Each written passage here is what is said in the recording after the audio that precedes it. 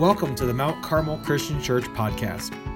In our sermon series Promise, we're looking at the Nativity story to see how wrestling with longing can help us eliminate hurry from our lives. Today's speaker is Senior Minister Dee Dee Bacon. So on Facebook, I came across this feed that was of a guy who was talking about how we in America have stopped making home-cooked meals. We've stopped engaging in the process of preparing a meal that the family gathers around together on the table to eat. In the world of fast food, quick food, let's have it now, and if it's not done by a chef, it's not good enough for us. We've had a decline in home-cooked meals, and the article was saying, the speaker was saying, there's no surprise that with the decline of home-cooked meals has seen the rise of obesity in the United States. We are becoming more and more unhealthy. And I thought, he may be onto something with that. But I realized, it's more than just the fact that our food is bad and what we're eating is bad, fast, quick, processed, not enjoying the process of making the food. It's also that we're missing out in other areas that are helpful for us. I remember as a boy, I would sit on the counter and sit with my mom in the kitchen as she cooked. That was our time to connect. That was our time to talk. That was our time to debrief on the day and her to give me wisdom. And so not only did I talk to her at that moment while she was cooking, I also observed her cooking. And in me observing her cooking, and she would have me do things every now and then in the kitchen with her, I also learned some of the finer pieces of cooking for myself.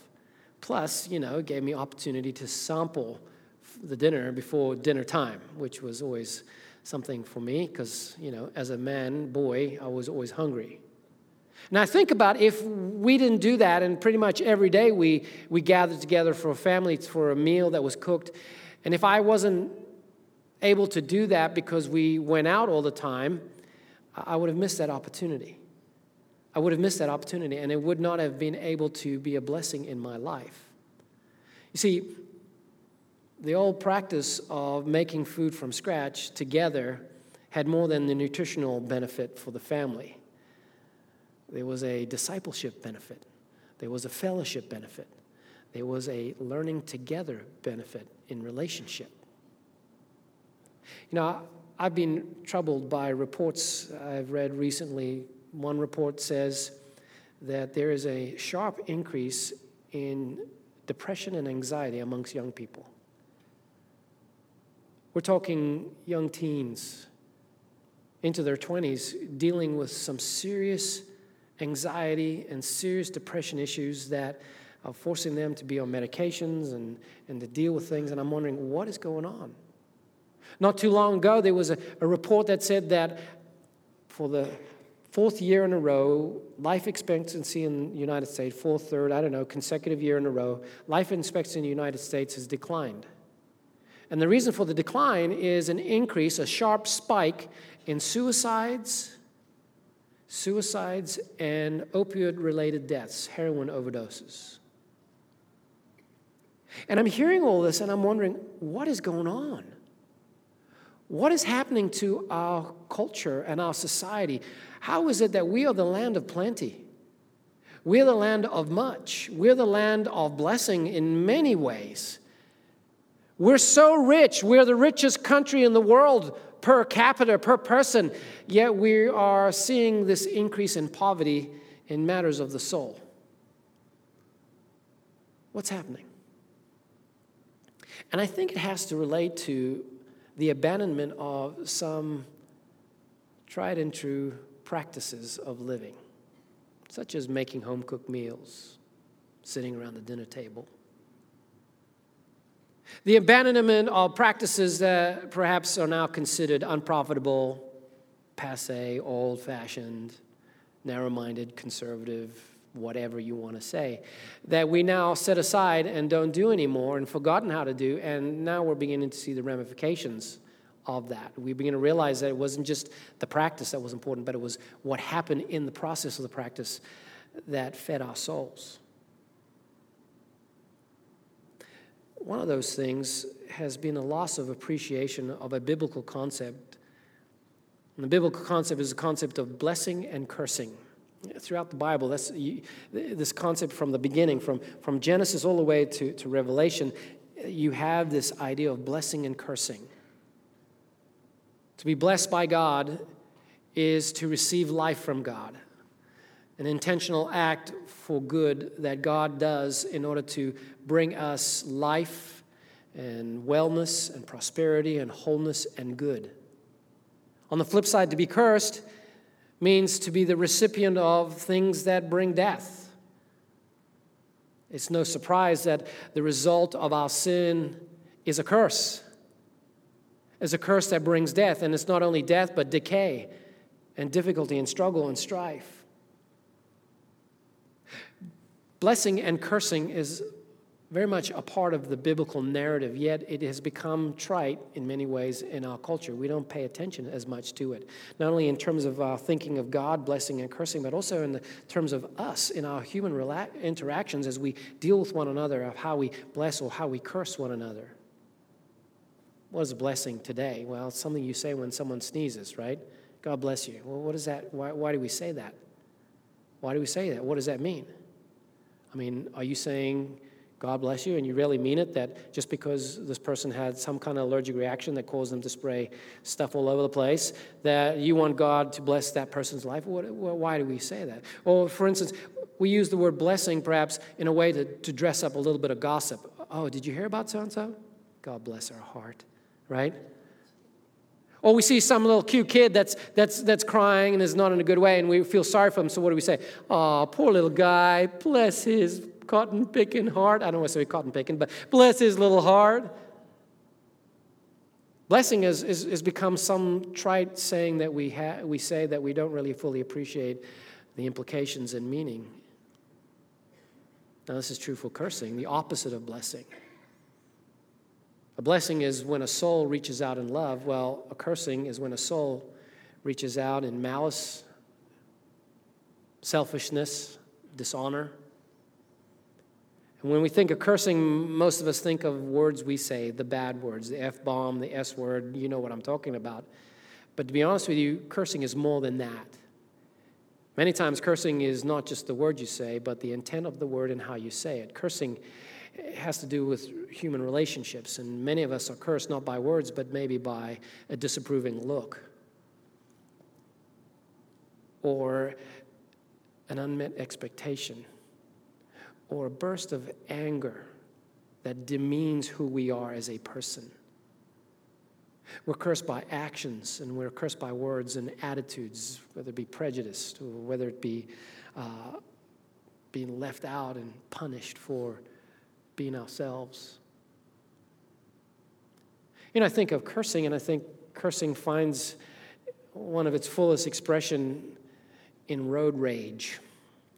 I mean, Christmas time, we're all on the roads, it's hectic in traffic, and people's levels of patience are beginning to get. And I'm always amazed how very nice people, when you talk to them in person, become monsters when they get behind the wheel.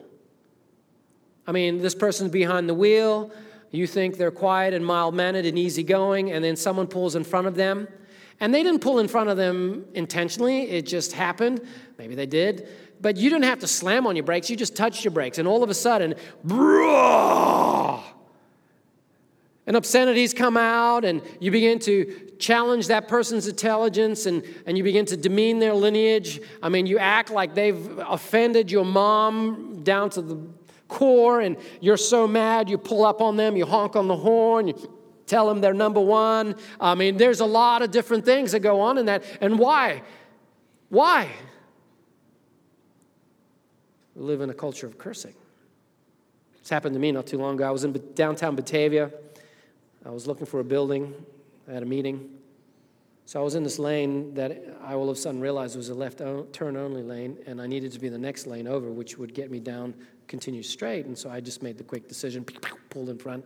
And I pulled in front of this young man who was in this antique-looking truck, and he went nuts on me. I mean, he was shouting and screaming and telling me everything else, and he was carrying on and on. I'm like, I don't know why he's so upset. Did he get a fright? Maybe he's driving his dad's car and he's not supposed to, and I almost caused him to wreck. I don't know. But long story short, there was nothing that had happened that was bad, really. And so I pulled off and I was starting to go to my meeting. This kid drove by me, and then drove back around and came around the block, and he wanted to continue on his his nastiness at me while I was out the car. And I'm like, what is going on? What is happening here? I'm like, okay, kid, if you want to make good on your cursing, I'm ready. Let's go, right? He passed on because I didn't respond in blessing. We live in a world of cursing. And I think the ramifications of that, while we don't necessarily think of it too much, I think the truth of it is because we don't appreciate the power of blessing and the destructive nature of cursing in the way we operate as the Bible teaches, we're seeing many souls, many individuals not coming to life as God intended us to come to life through blessing. And that's why I'm thankful for Christmas.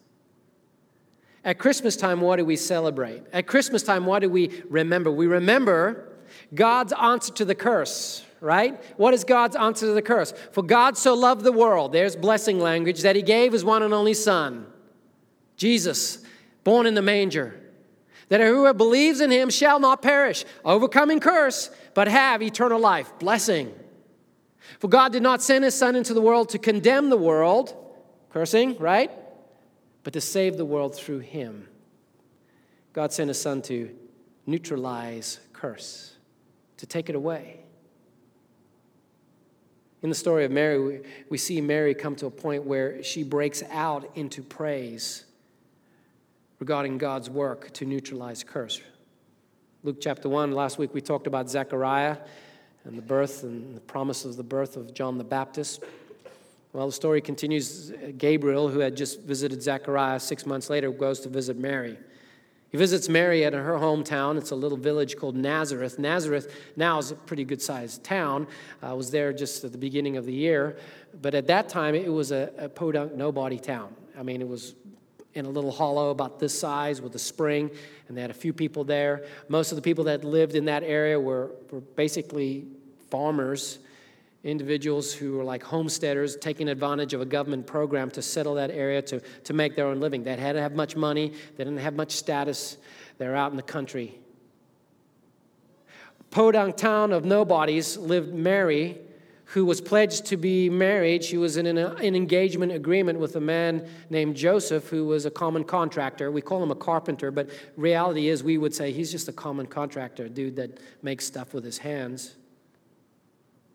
And and the angel says, Mary, you have been highly favored. You have been chosen. God's grace is upon you. You have been seen because you have a deep faith. And you have been chosen for the Holy Spirit to come upon you, to conceive a child. That child will be the Savior of the world. And in opposition to the response of Zechariah, Mary responds in faith. She says, how can this be? I haven't been with a man. How am I going to conceive? And the angel explains God is going to work through you by the Holy Spirit. And she says, may it be to me as you've said. She completely trusts in what God has said.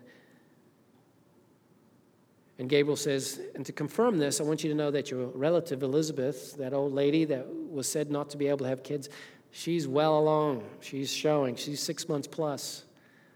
And so Mary travels south to visit Elizabeth, 3 or 4 days travel to the Judean hills from Galilee, and she visits, and she comes into the house, and the text says when the voice of Mary was heard by Elizabeth, the baby leapt in her womb. John the Baptist leapt in her womb, and Elizabeth broke out into song, praising God and the work that was happening with these two women.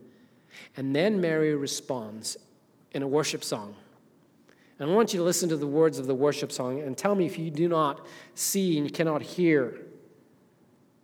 You cannot see and hear God's work through nullifying blessing. To see that Jesus is the one that brings blessing so that we can be ones that bless. Luke chapter 1. It says this, and Mary said, my soul glorifies the Lord, and my spirit rejoices in God my Savior. My soul glorifies the Lord. That word glory is that which identifies. So when she says, my soul glorifies the Lord, she's saying, I with everything I have, am giving credit to God. Because what is happening in me is an identification of God at work. For he has been mindful of the humble state of his servant.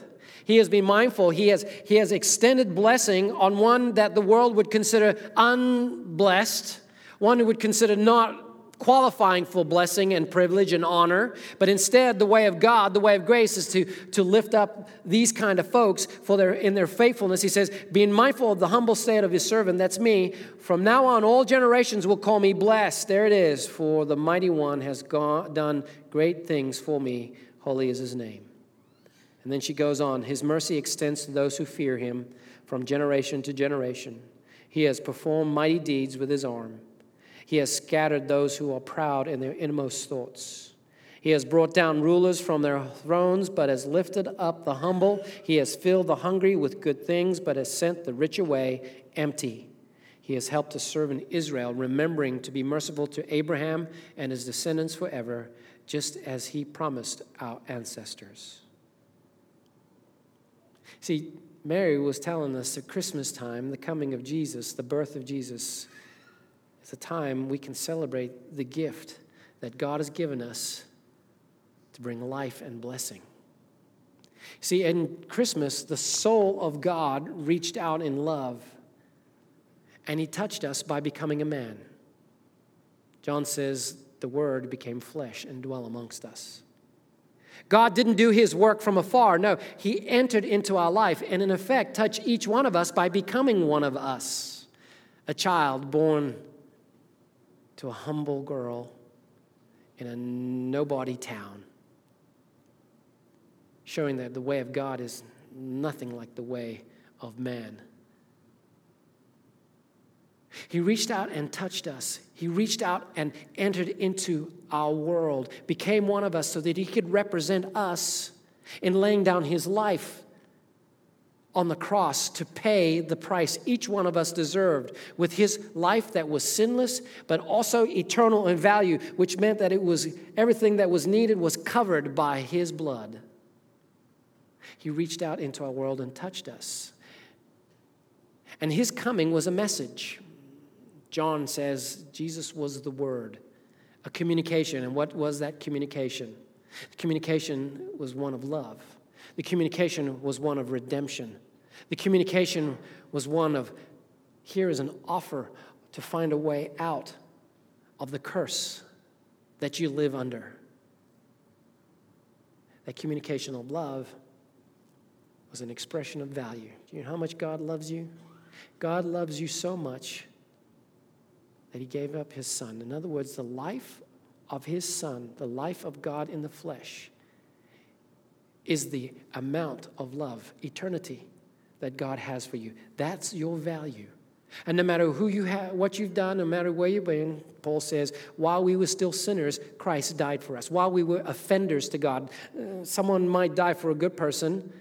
Very rarely will someone die for a bad person. In fact, no one will. And no one's going to die for someone who is an enemy, which is what we were when we were living in a rebellion to God. But instead, God offered up through Jesus. He touched our world, touched our lives, communicated love, and he said, you matter to me. You are valuable. And here is the demonstration of that value, the cross, the empty tomb.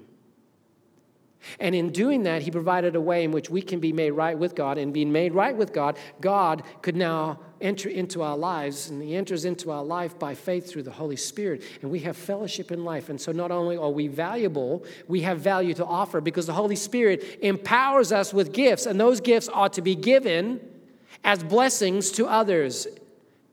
Those gifts are to be given and loved to others. Not only do we love God, we're called to love others. Through Jesus, we are blessed from God in order to be a blessing for God. And as value to give, it changed the trajectory of our future. Our lives now have meaning. Our lives have a difference and impact that runs all the way to eternity. And God promised, never will I leave you nor forsake you. Jesus said, and I am with you to the ends of the age. It's a commitment that's just one off. I'm here, you're good on your own, see you later. No, it's a commitment to be with you to the ends of the age. The means of blessing has come from Jesus. And Mary highlighted it, pointed out to it. We see it explained for us in the good news message found in our scriptures. And because of the Christmas blessing, we can be called to be individuals that bless others. We can be change agents in our world, overcoming the curse, not only seeing it overcome in our own lives, but also being overcome in the lives of those whom we have influence on and over. This Christmas, you're going to be running around buying presents for those people you love. And why are you doing that? It's because you want them to smile, you want them to be happy, you want to honor the gift of Jesus by giving them a gift so that they can remember that Jesus is a gift, a blessing. How about this? How about what would happen if we decided, you know what, as part of our gift giving, we're going to make a commitment to blessing. We're going to make a commitment in the hurry and the craziness of Christmas to eliminate this craziness in our lives by making a decision to strategize how we can bless another. And we're going to bless those whom we have influence on, those whom we can say are our children. They might be our biological children, our old elder children, or grandchildren. They may be our spiritual children in some ways. They may be people that we're connected to that look up to us for spiritual direction. And we all have those kind of people that we are connected to in love and have influence in their lives because of our relationship with them. How about we put together a plan to bless them? A while ago, there was a book that I found pretty significant. John Trent and Gary Smalley. It was called The Blessing, and I think the subtitle is How to Give Unconditional Love. And in this book, they outline 5 aspects of blessing that you can find in Scripture, 5 things that help basically pull together the strategy of how to bless another person biblically. The first thing that you start off with is making sure that you're intentional about communicating love with appropriate, meaningful touch. Appropriate, meaningful touch. The Bible word for blessing in the Old Testament means hand on top of head. You were blessed when you had your hand on top of your head or poured oil on the back of the head. I don't know, as a kid, I used to enjoy that. My dad would ruffle my hair as a blessing, and that was life-giving to me. Appropriate, meaningful touch may be a hug, a hand on the shoulder. It may be holding hands. It may be, in these days, giving someone your eye contact and full attention, because we don't do that too often because our noses are like here or like here, right? Appropriate, meaningful touch to communicate love. When you have their attention that way, then the next piece of the blessing is to speak words of love.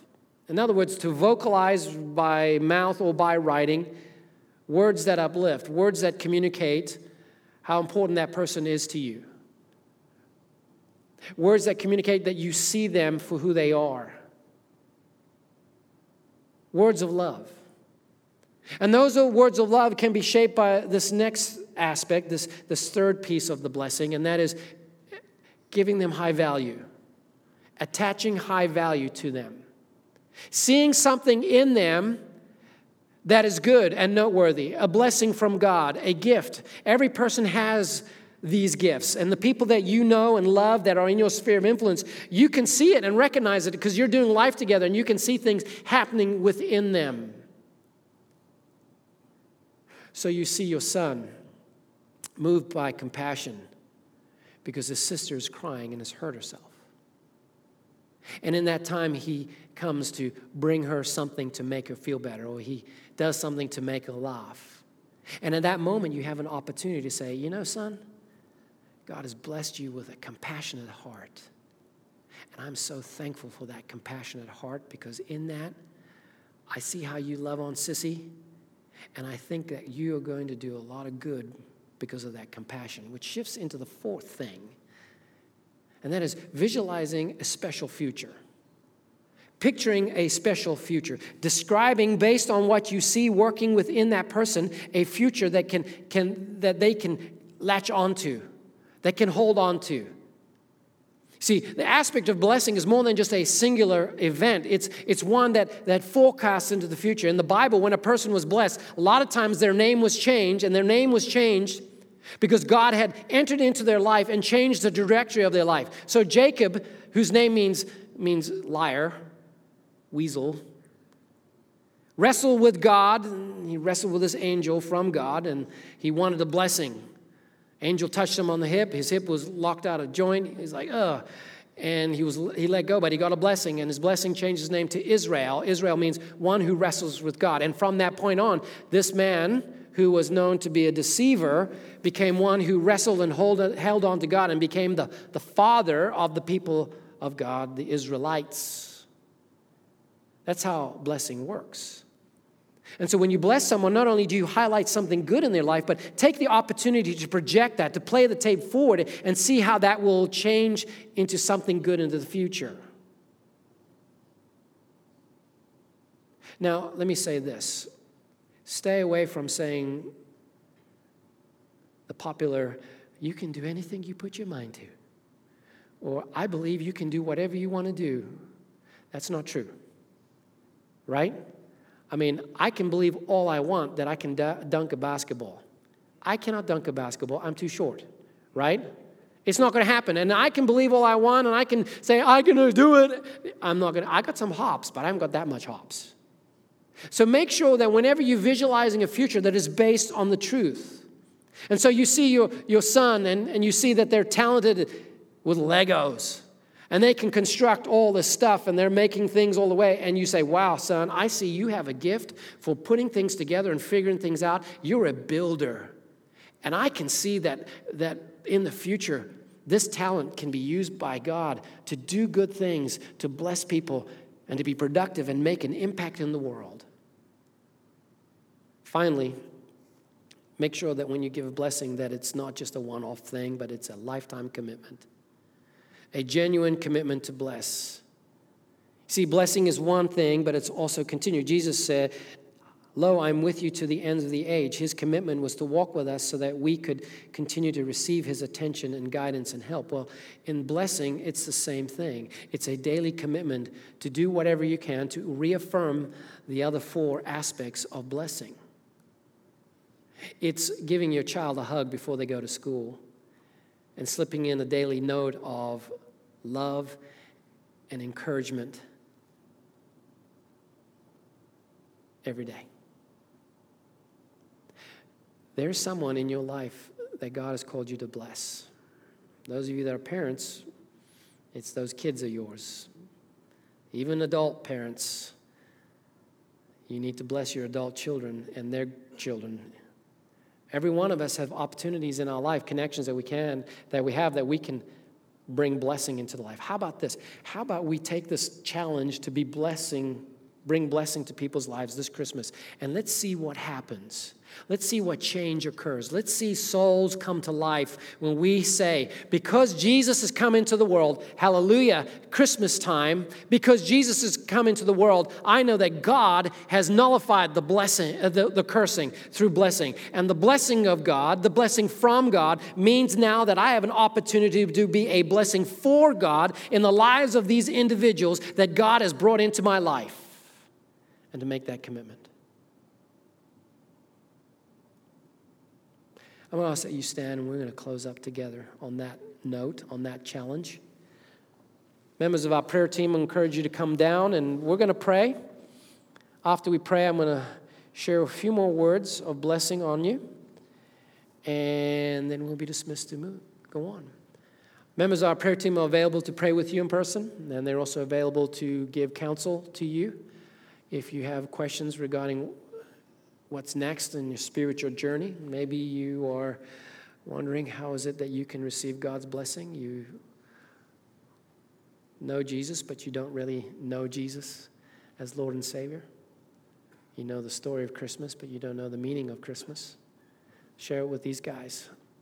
They'll direct you into what you need to do next. Let's pray. Lord, I thank you for this time we can be together. And I pray that you just make us aware of this concept of cursing and blessing. And help us to be mindful of that. You know, we curse people in all sorts of ways. Disapproving looks, perfectionist expectations, selfishness. We squash enthusiasm by criticizing. I pray that you would help us to be mindful of that and to recognize we're called to be blessings and to take up the blessing challenge, to see people in our life that we're connected to whom we can give the gift of blessing because we have been blessed through Jesus and Christmas. I pray that you would help us in this and guide us through this in Jesus' name. Amen. Let me leave you with the words, Numbers chapter 6, verse 24. The Lord bless you and keep you. The Lord make his face shine on you and be gracious to you. The Lord lift up his countenance on you and give you peace. Amen. Thank you for listening. You can interact with us online at our website, www.mtcarmelchurch.org. Also on Facebook, Twitter, and Instagram.